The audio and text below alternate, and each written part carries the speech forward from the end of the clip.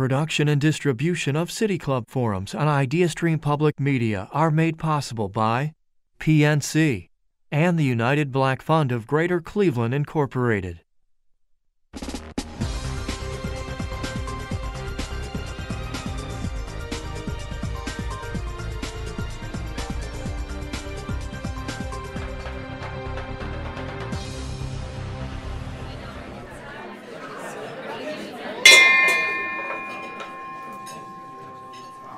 Hello, and welcome to the City Club of Cleveland. We are devoted to conversations of consequence that help democracy thrive. It's Tuesday, December 13th, and I'm David Gilbert, President and CEO of Greater Cleveland Sports Commission and Destination Cleveland. It's my pleasure to introduce today's forum, which is in partnership with Velocity, a programming and legacy effort for Cleveland's hosting of the 2019 Major League Baseball All-Star Game, 2021 NFL Draft, 2022 NBA All-Star Game, and 2024 NCAA Women's Final Four, and part of City Club's Diversity Thought Leadership Series. Today we have the privilege of hearing from Alana Nichols, a three-time Paralympian gold medalist. Growing up, sports were not just something that Alana Nichols did, they were her identity. After suffering a traumatic spinal cord injury while snowboarding at the age of 17, she was paralyzed from the waist down. Thinking her athletic career was over, she participated in a wheelchair basketball game her freshman year at University of New Mexico. As it usually goes with elite athletes, the competitive gameplay reignited her passion for sports and adventure. Alana will go on to compete in several Paralympic Games and is the first woman Paralympian to win gold medals at both Summer and Winter Games. She has competed in wheelchair basketball, Paralympic alpine monoskiing, and her first Paralympic Games in Rio, paracanoeing. So what can we learn from Alana on her resiliency and her passion for challenging herself and others? Moderating the conversation is Zaria Johnson, reporter and producer at IdeaStream Public Media. I would also like to thank KeyBank for their partnership with this, and while we have a lot of staff to thank for their work in all of Velocity, particularly for today, Becky Griesmer. If you have a question for our speaker, you can text it to 330-541-5794. That's 330-541-5794. You can also tweet your question to @the City Club, and City Club staff will try to work it into the second half of the program.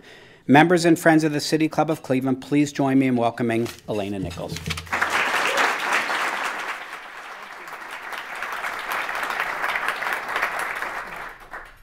Hi, welcome.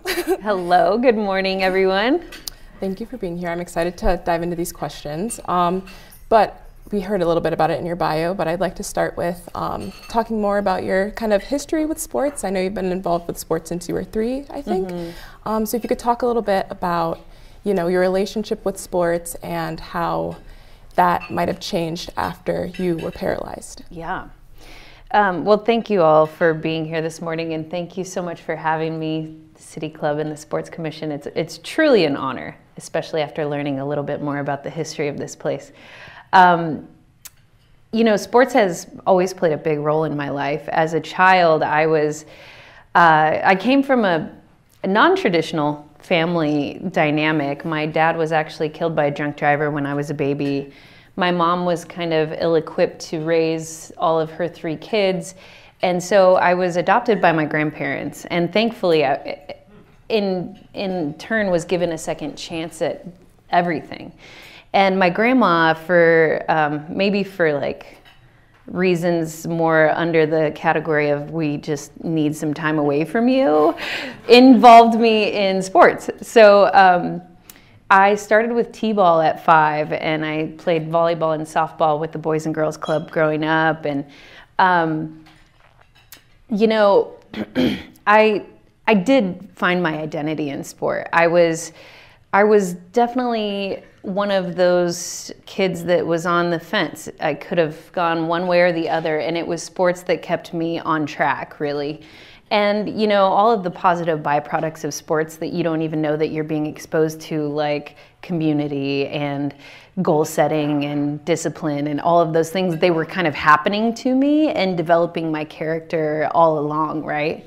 And I didn't know that I was going to need these lessons that I learned as I was growing up through, elementary, junior high, and high school, when I did eventually break my back my senior year in high school.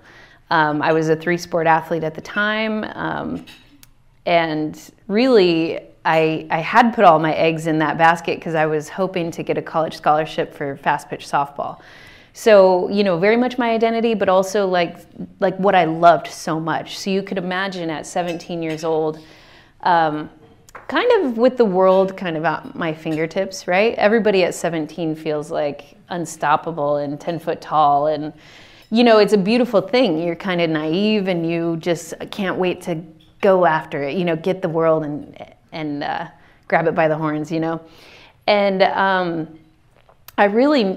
I knew that I was kind of in what's the word, that I'm tugging, like nothing could hurt me, right? At 17 years old. And so I was actually kind of obsessed with trying a backflip on a snowboard. I could do a flat ground backflip and was just one of those really athletic kind of risk-taking kids. And my senior year in high school, went out early in the season, November 19th of the year 2000, over-rotated a backflip, ended up landing on my back directly on what I later learned was like a 4-foot boulder. So I immediately upon impact, I broke 3 vertebrae in my back, was paralyzed, and honestly, it was really shocking. It wasn't as painful as it was confusing. I just didn't know what was happening. It was very electric. And I felt the feeling leave my body, and I just didn't know what that was. And I remember asking a friend of mine where my board and my boots were after I had done the flip, and he said that they were on my feet. And that's kind of when I knew everything was really wrong. But to answer your question, so having sports as my foundation, going into that life-altering injury. After my injury, I was in rehab with nobody under 75, mostly hip replacements and things like that.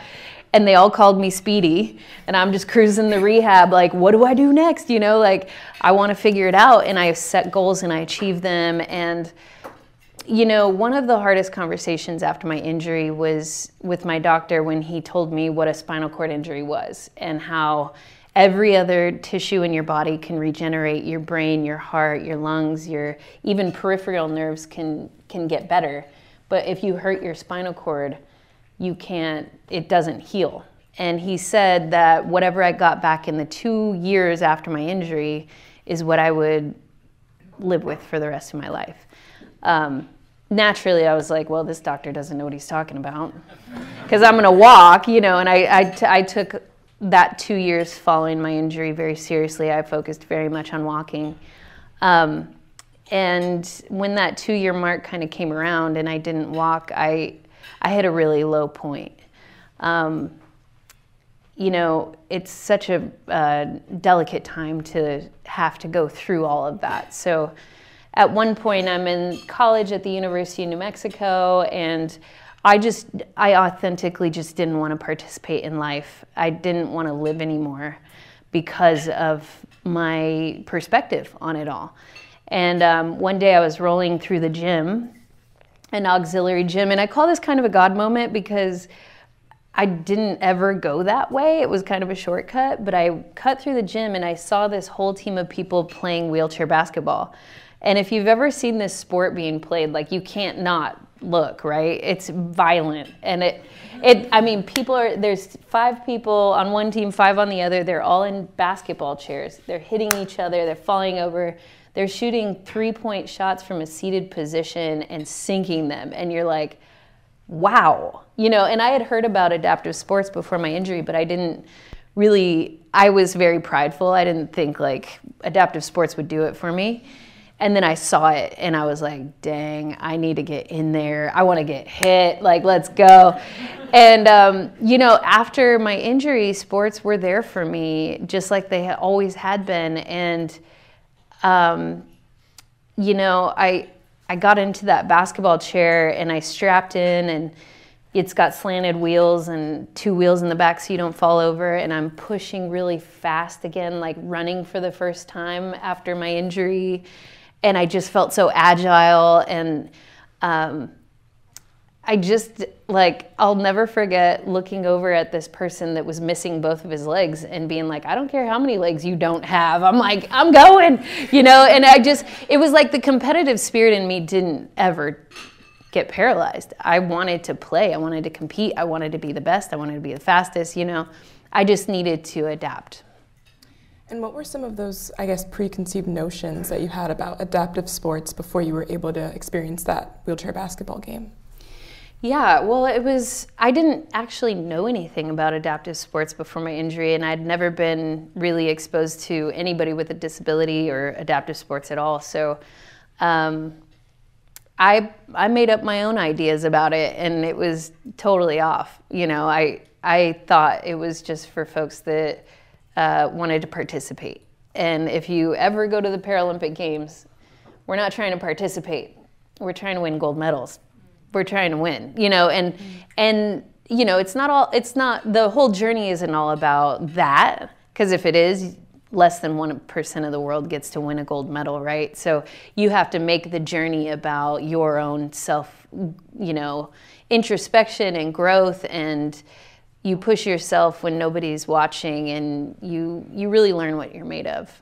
And that was really all I needed. And were you able to find a community once you know, started participating in not only wheelchair basketball, but all the other adaptive sports that you found afterward? Yeah, honestly, that's the best thing for anybody going through a hard time, right? Like, life is going to throw curveballs at you regardless. We have no control over what happens in our lives, but we have control over what we do with it. And getting involved in a group that, you know, is positive and uplifting and thinking of the possibilities, just like every other person with a disability that I met.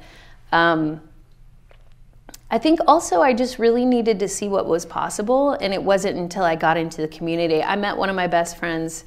Her name's Patty Cisneros Privo, and she was the captain of the Paralympic basketball team. She was getting her master's in teaching. She was, like, you know, going to the bars and being social and having a good time in college. And I was just like, oh, this could be great, you know? Like, I didn't have to always focus on what I had lost. And really, that was when everything really shifted for me, when I shifted my perspective from literally counting all the things I couldn't do to, oh, here's what I can do. Here's what I still get to do. Here's what I want to do. You know, it really changed the whole vibe of what I was doing in my life when I started thinking about what was possible. Mm-hmm.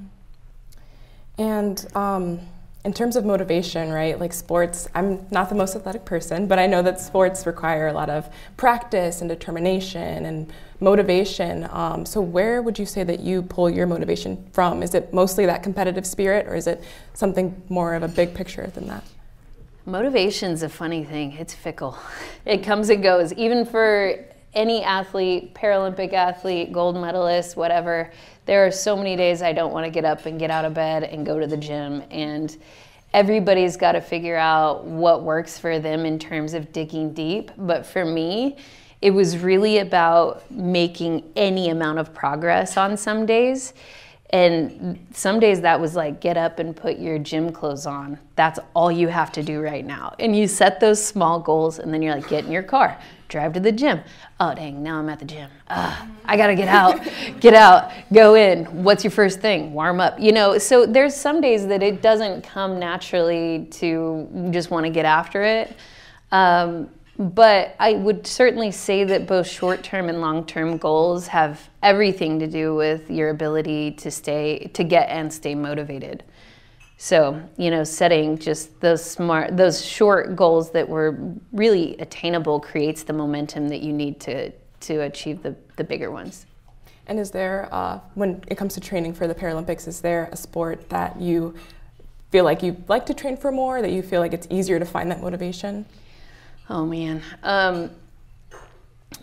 I would say getting up at like 6 a.m. to go get on a freezing cold mountain in spandex and fly down it at 70 miles an hour was not my favorite. I love to ski, but that was so hard.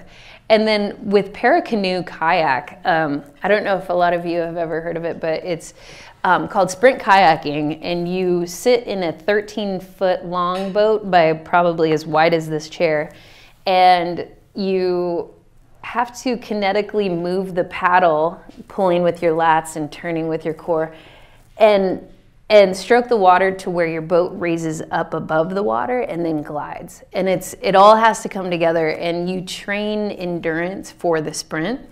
So I, like everything I've ever done, I've just dive into things like I'm like, oh yeah, I want to go for my third sport, sprint kayak, it's going to be awesome.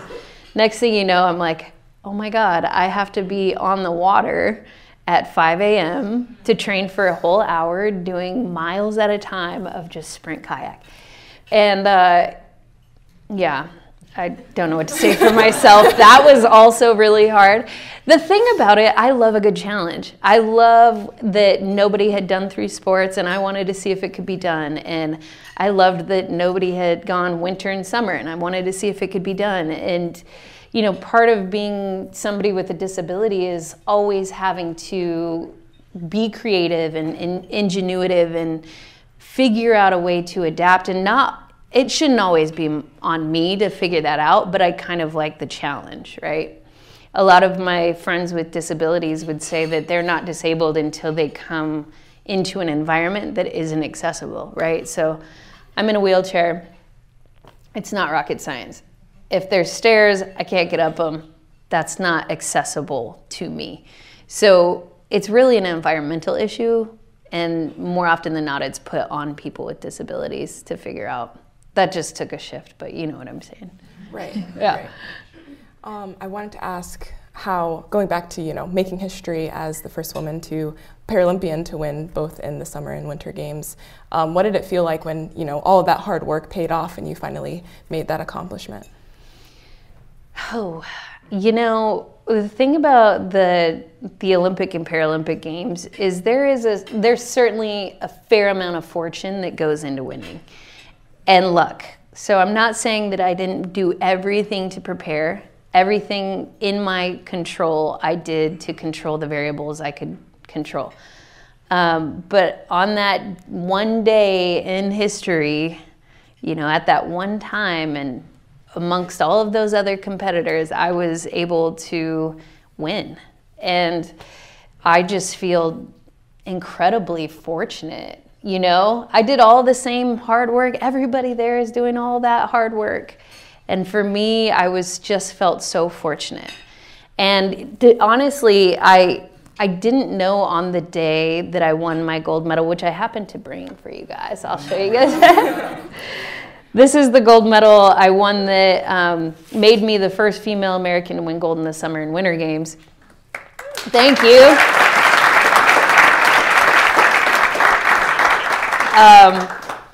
And I thankfully was naive enough to know that I didn't have the opportunity to make history that day. I didn't know that I had the opportunity to become the first female to win. And so when I got to the bottom, somebody told me that I made history, and I was like, what? So, I mean, ignorance is bliss in some, you know, I don't know if I would have known that at the top of that start gate, because I got to tell you, I was dealing with a lot of my own personal stuff the day that I won that medal. My brother had been murdered just a year earlier. In 2009, my brother was murdered in Denver, Colorado, and he was a huge fan of mine. And, you know, I competed that year in Vancouver because of him. He was my main source of inspiration.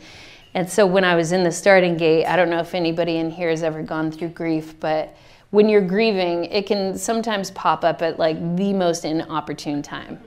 And you just like don't feel like crying. You're like, oh God, here it comes. I'm sitting at the start gate. I'm looking at a gold medal in the face because it's a 2-run ski race, the giant slalom. So I was already ahead by a little more than a second. So I knew I could win a gold right then and there if I did what I needed to do. And all of a sudden I start crying. I'm like, oh God, why? Like everything's tearing up. And I just threw a prayer up to my brother and said, can you help me out here? And I don't remember anything from that race. I got to the bottom, my name's on the Jumbotron, and out come the the tears, and I always joke that it was not cute. It was, woo, it was not cute. But you know, that's like the thing about podium tears. Like if you watch the Olympics and the Paralympics, more often than not, the athletes up there that have won are crying about something. And the cool part is there's always a story behind it. It's not just, very rarely is it about winning the gold. You know, it's about the people that were there with you along the way, or that you lost along the way, and your family and friends that supported you. And I mean, it's so special. And when I was listening to the national anthem, I could almost cry right now. Are you hearing that? Oh my God. Hold on. Listening to the national anthem, you know, and having that be because you won for your country is, whew, pretty amazing. So thank you.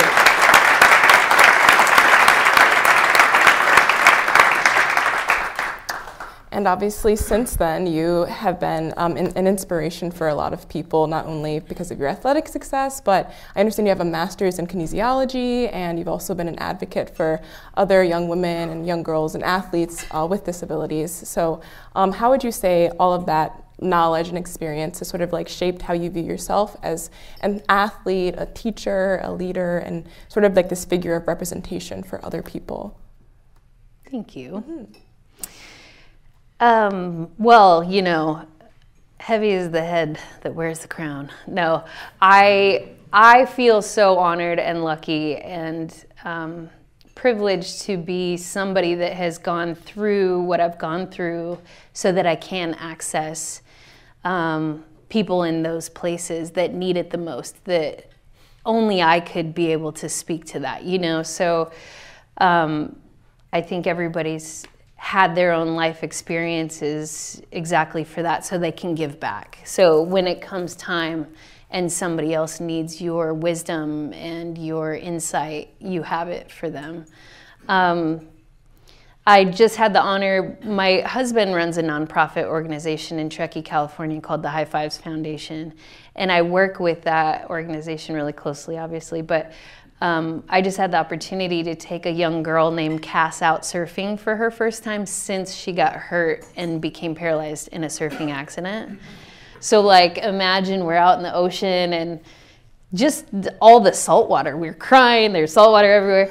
And she just was so grateful, you know, to know me. She told me, you know, we had a moment out there, how lucky she was to have somebody like me to look up to, and that just makes it all so worth it, you know? You don't know exactly why you're going through what it is that you're going through, but if you use it use it when you get to the other side of it, it's all for something, you know? It's not for nothing.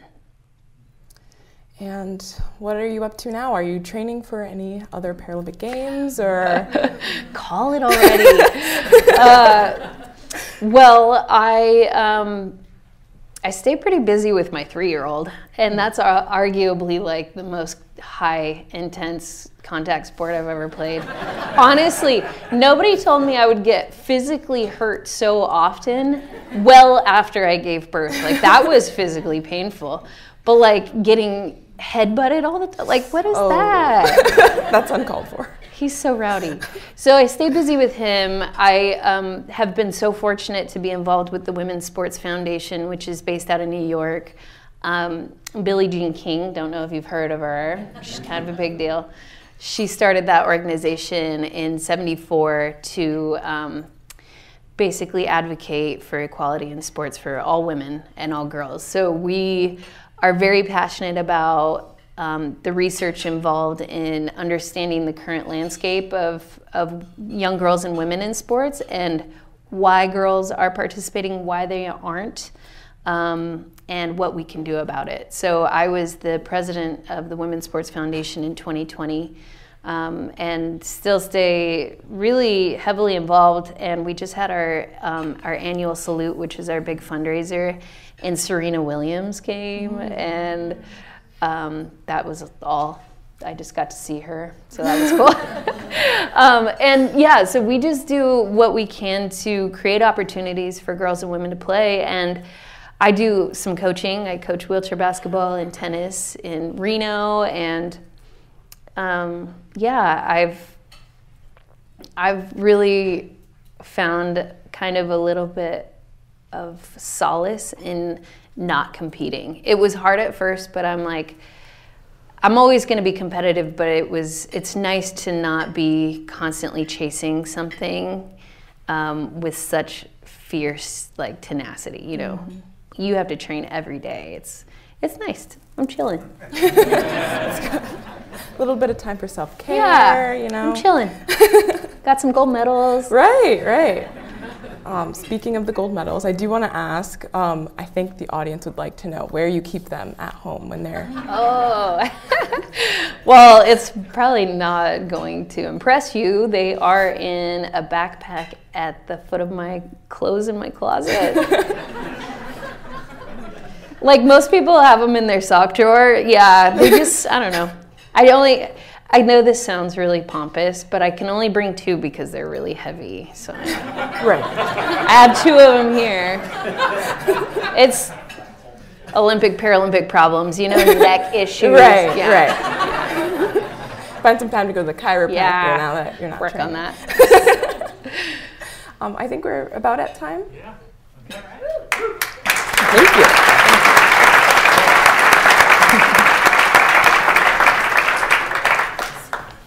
Hey guys, I'm Dan Moulthrop. I'm the chief executive here, just like you, enjoying the heck out of this program with Alana Nichols, a 3-time, did she mention that? A 3-time Paralympic gold medalist.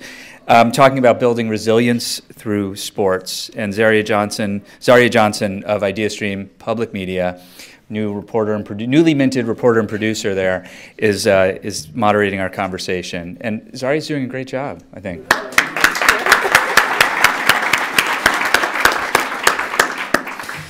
We are going to move into the Q&A right now, and we welcome questions from everyone, City Club members, guests, students, those of you joining us via our live stream.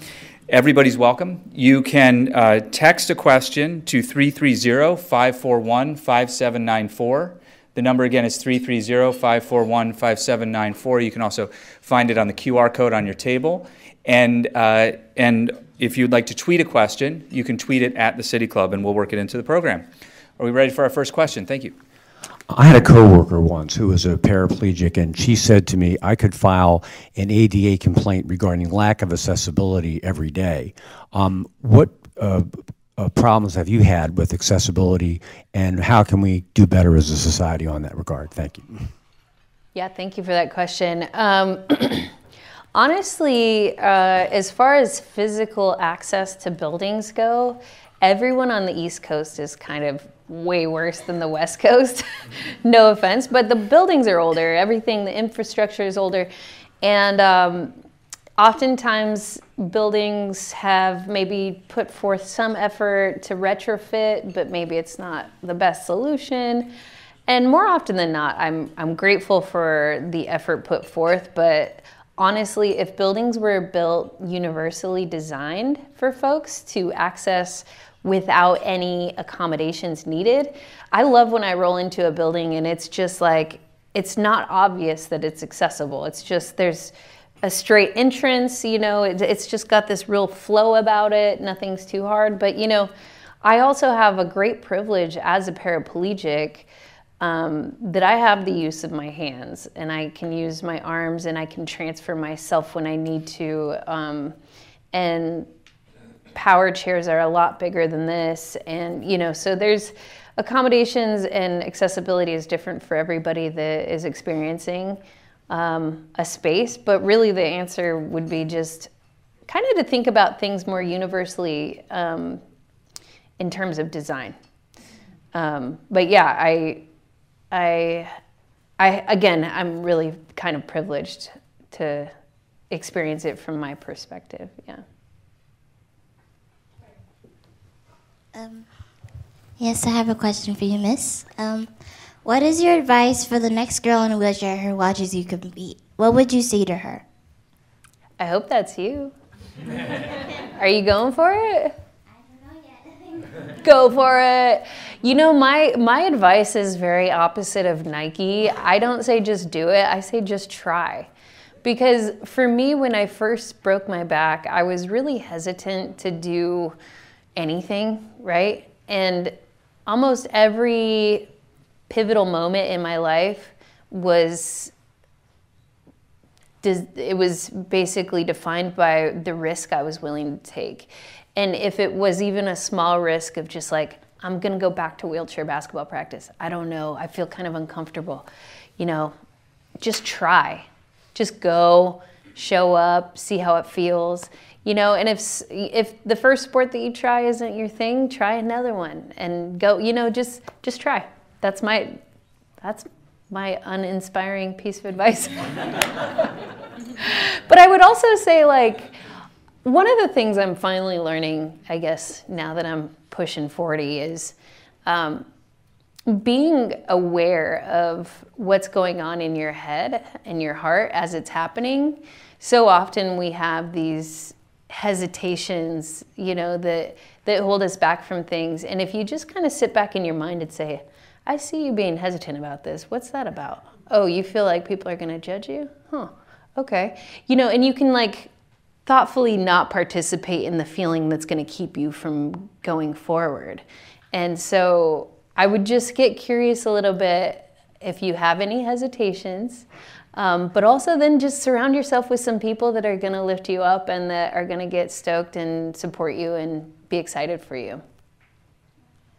Thank you for that question. Okay, we have a text question. So, for many professional women athletes, the pay inequity just isn't there compared to their male counterparts. Women need to take on other jobs to make ends meet. Do you see these challenges echoed with Paralympic athletes? Thank you for that question. Yes. I would say as far as equality is concerned, the woman with a disability might be last on the list. And oftentimes disability is left out of the entire conversation. Just in 2018, we were granted equity for prize money at the Paralympics, 2 Olympics. So in 2010, when I won 2 gold, a silver, and a bronze, I got paid significantly less than the Olympians at that time. And you could imagine that if I had been granted equal pay, that would have changed my life. I would have been able to buy a house. You know, that would have been the opportunity. And people with disabilities don't have nearly as many opportunities, right? So when it comes to adaptive sports, we have to have these specialized pieces of equipment that, you know, this wheelchair is at least $2,500. My basketball chair is $5,000. My monoski is another $5,000. All the skis that go with that are expensive, you know, surfboards, whatever it is.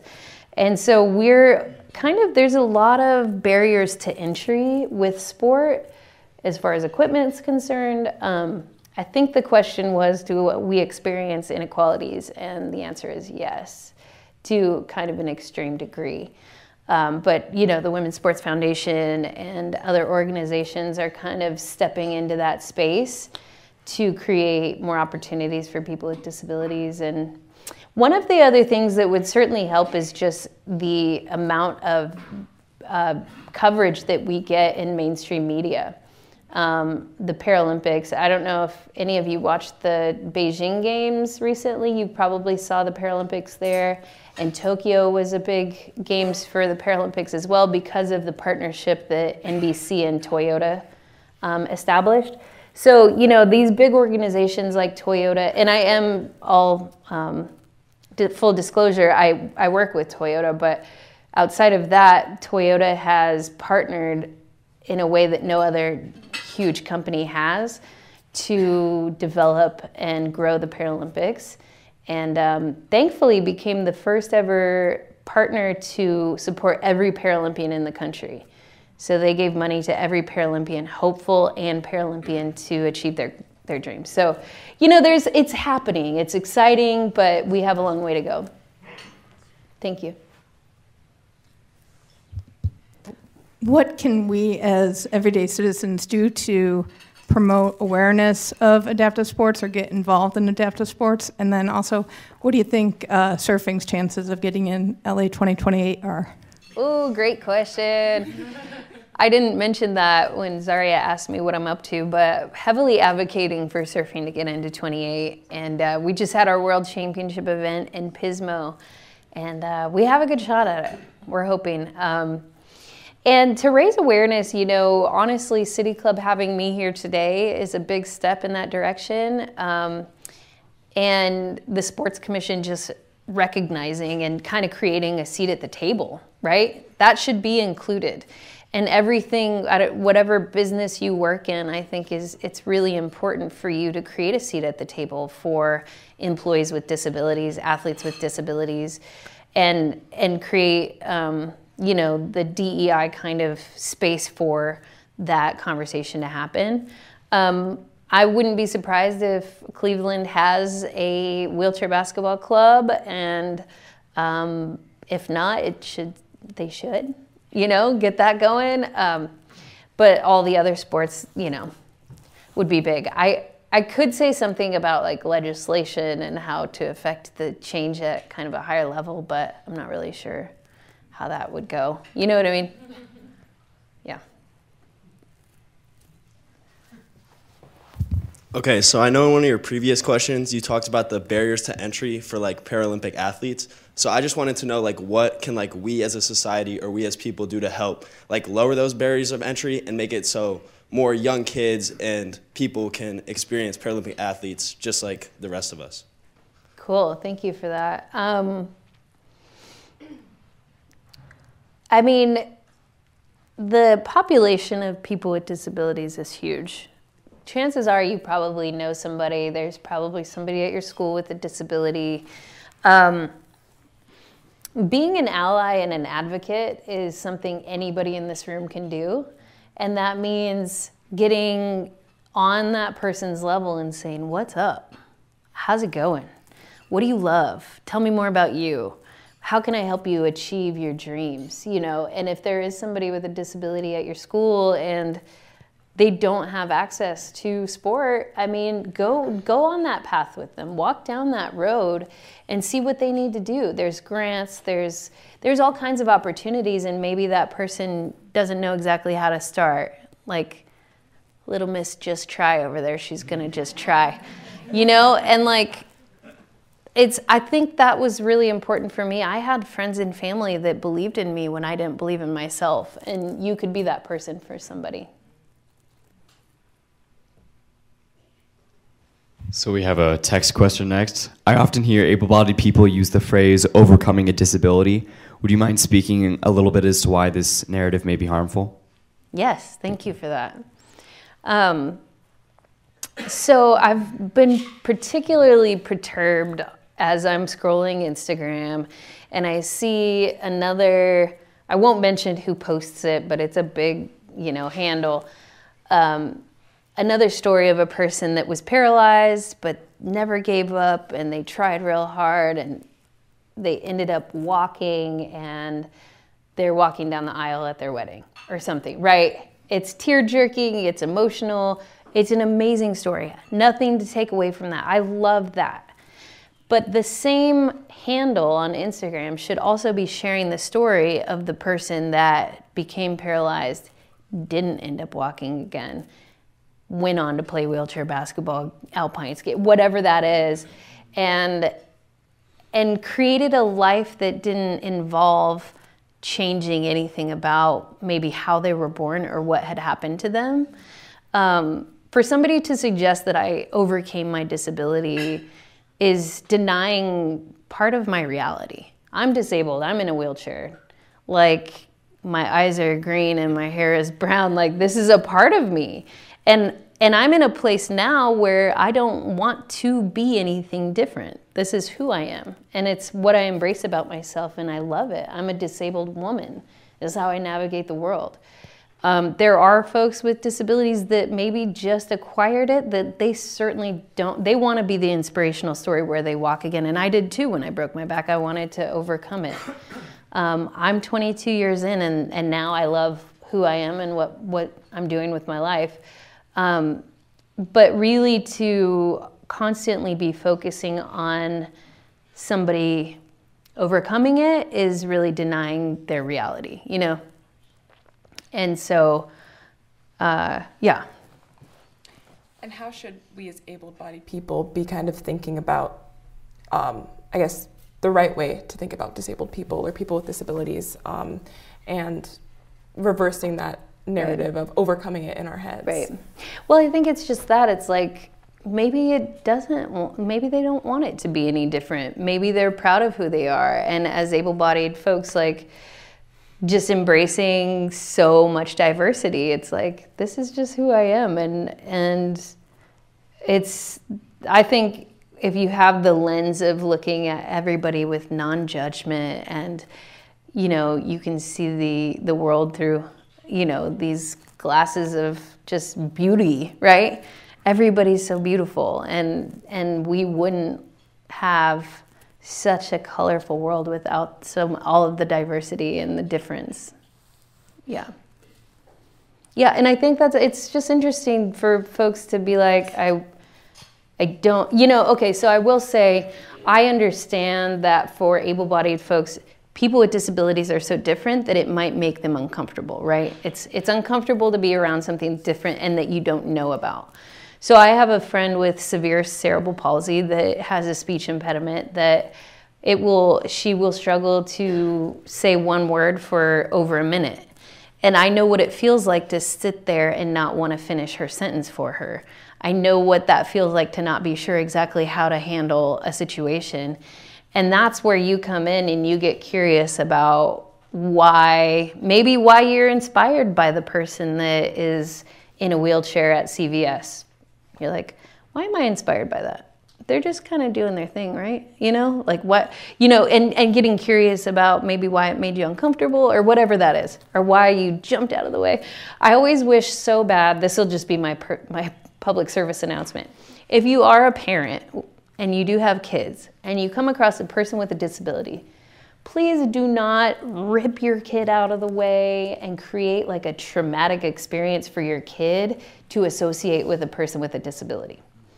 If they stare, let them stare. If they want to ask, let them ask. They're just little kids, and we know that. I'm not speaking on behalf of everybody with a disability, but we know that. And they can come and touch it, whatever it is, like just let them be kids. And the hardest part is to watch a parent create that scary moment, like, oh, I don't want to be around that, because it's heartbreaking. I feel like a monster, you know. I'm like, I'm really nice. I have a 3-year-old, you know. So hopefully that answered the question.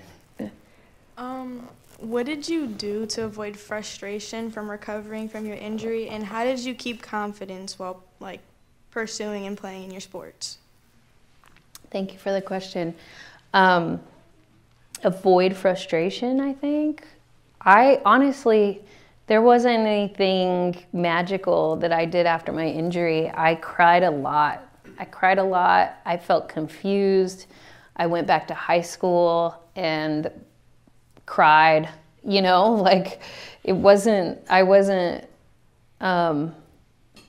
this inspirational, like never wavered kind of person. I was broken, and I felt it, and I grieved it, and I got better. And whatever life throws at me now, I know that's exactly the process I'll go through too. I'm gonna cry about it.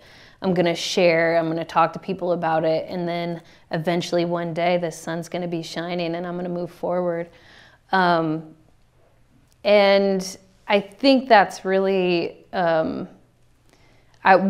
piece of advice I'd give to my younger self would be to embrace and accept responsibility for my own life.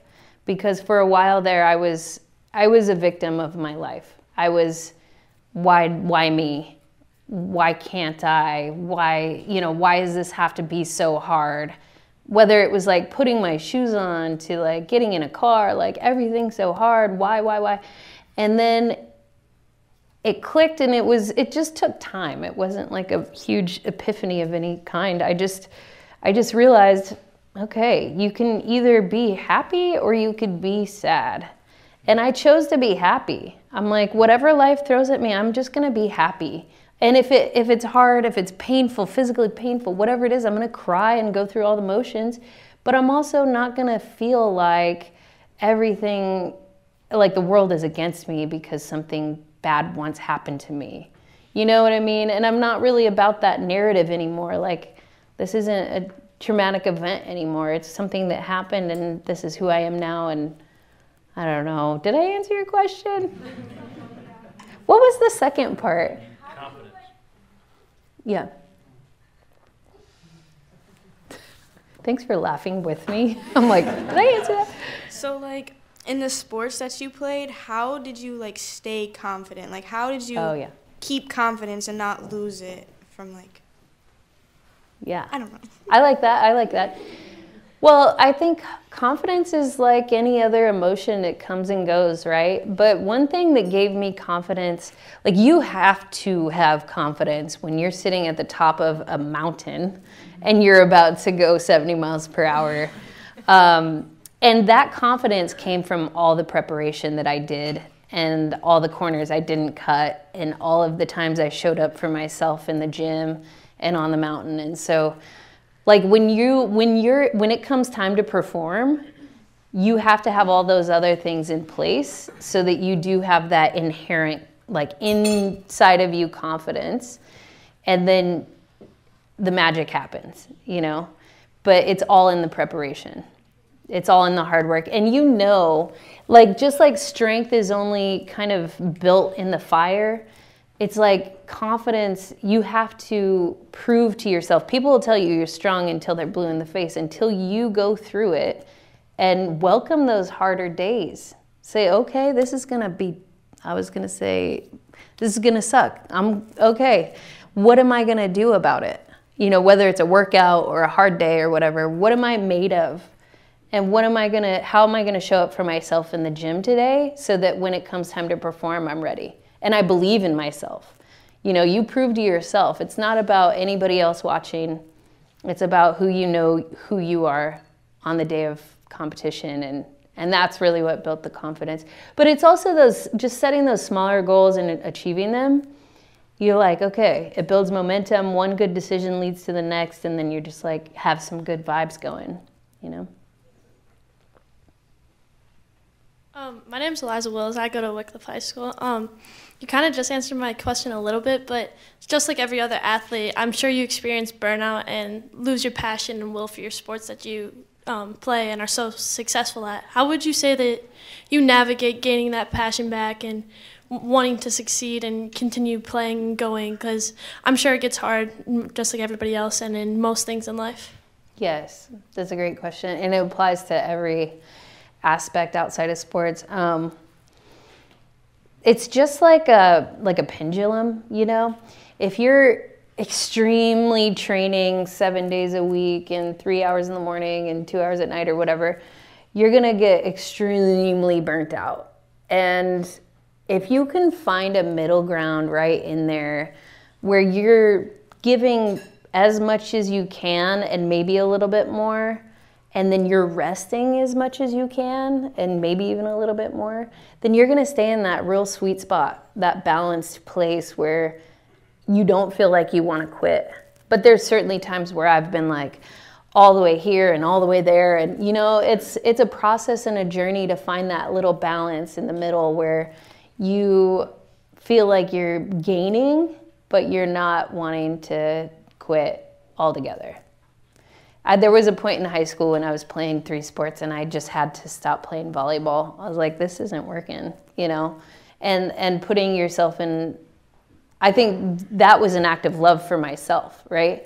I didn't love it, and if I wanted to keep playing any sport, I needed to quit doing one so I could stay in love with it. So finding balance, I mean, if anybody has the answer to that, that's $1 million question. Good afternoon. I'm Brian, and I work for Adaptive Sports Ohio and coach and program Adaptive Sports. Let's go. And yeah. So moving forward, what are some trends, or what do you think the future is for adaptive sports or the Paralympics?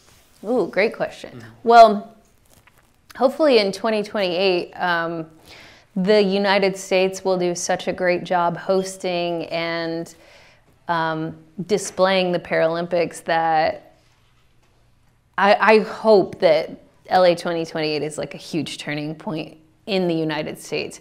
Because the thing is, adaptive sports is really a totally different thing in the rest of the world. You could go to New Zealand or Australia or anywhere in Europe and click the TV on and you could see Paralympic sport being played or whatever competition's happening. In the United States, we are heavily focused on NFL, NHL, MLB, you know, all those things, and there's not a lot of room. That's the same kind of storyline for women's sports, right? We just need to be a little more open-minded, I guess, but I'm hoping that LA 2028 is a real turning point. I know that when London held the games in 2012, Paralympians were household names. They're on billboards, you know. It changed their lives. They were having all the same endorsements and making as much money as the Olympians, you know. And so hopefully hosting in 28 will really create awareness here. And then, I mean, I would love to see some Paralympic adaptive sports on all the mainstream media stuff, like ESPN. Like, let's see some college wheelchair basketball.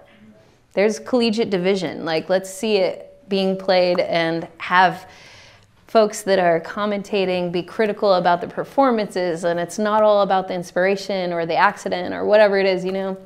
So I hope for that. Yeah, thank you.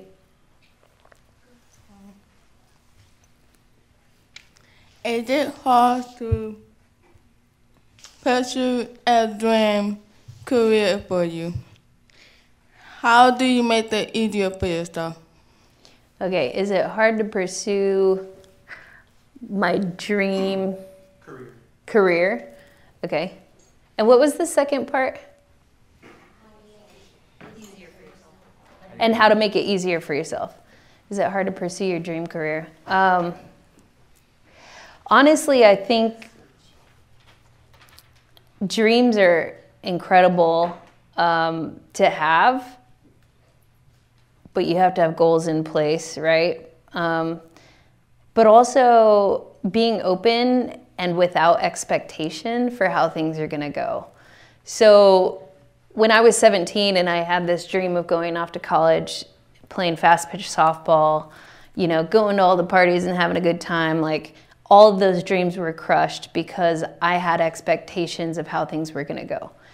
That was my first lesson in being open, right? Oh, you're gonna break your back? Oh, interesting. Now what? You know, let's look at everything not as, I'm not trying to be a Buddha up here, but like, it's different when you think, okay, this is interesting. This isn't bad or good. This is an interesting pivot in my life. So when you're pursuing your dream career, I think it's important to have a vision for yourself and goals that lead you in that direction, but also equally as important is being open to whatever life is going to give you. Like, maybe it's not that direction that you're dreaming of. Maybe it's this one, and if you're in tune with your heart, you're kind of like, okay, let me see what the world's throwing at me. You know what I mean? So I think it can be hard to pursue your dream career, but it can also be really easy if you're open.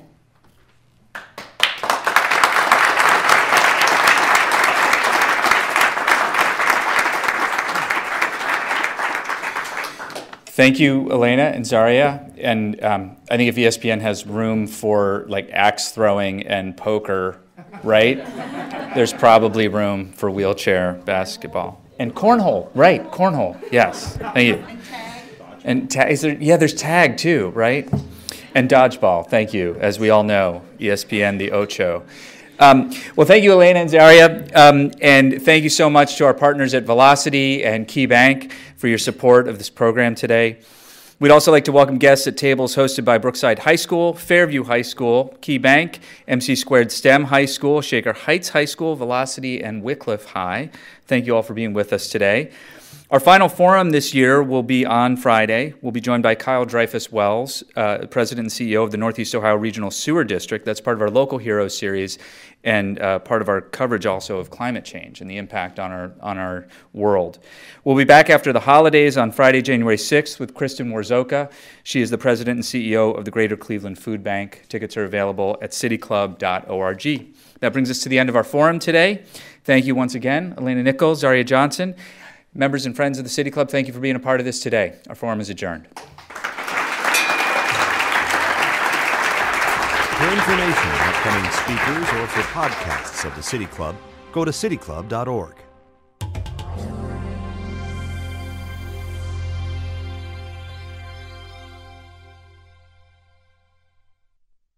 Production and distribution of City Club forums on IdeaStream Public Media are made possible by PNC and the United Black Fund of Greater Cleveland, Incorporated.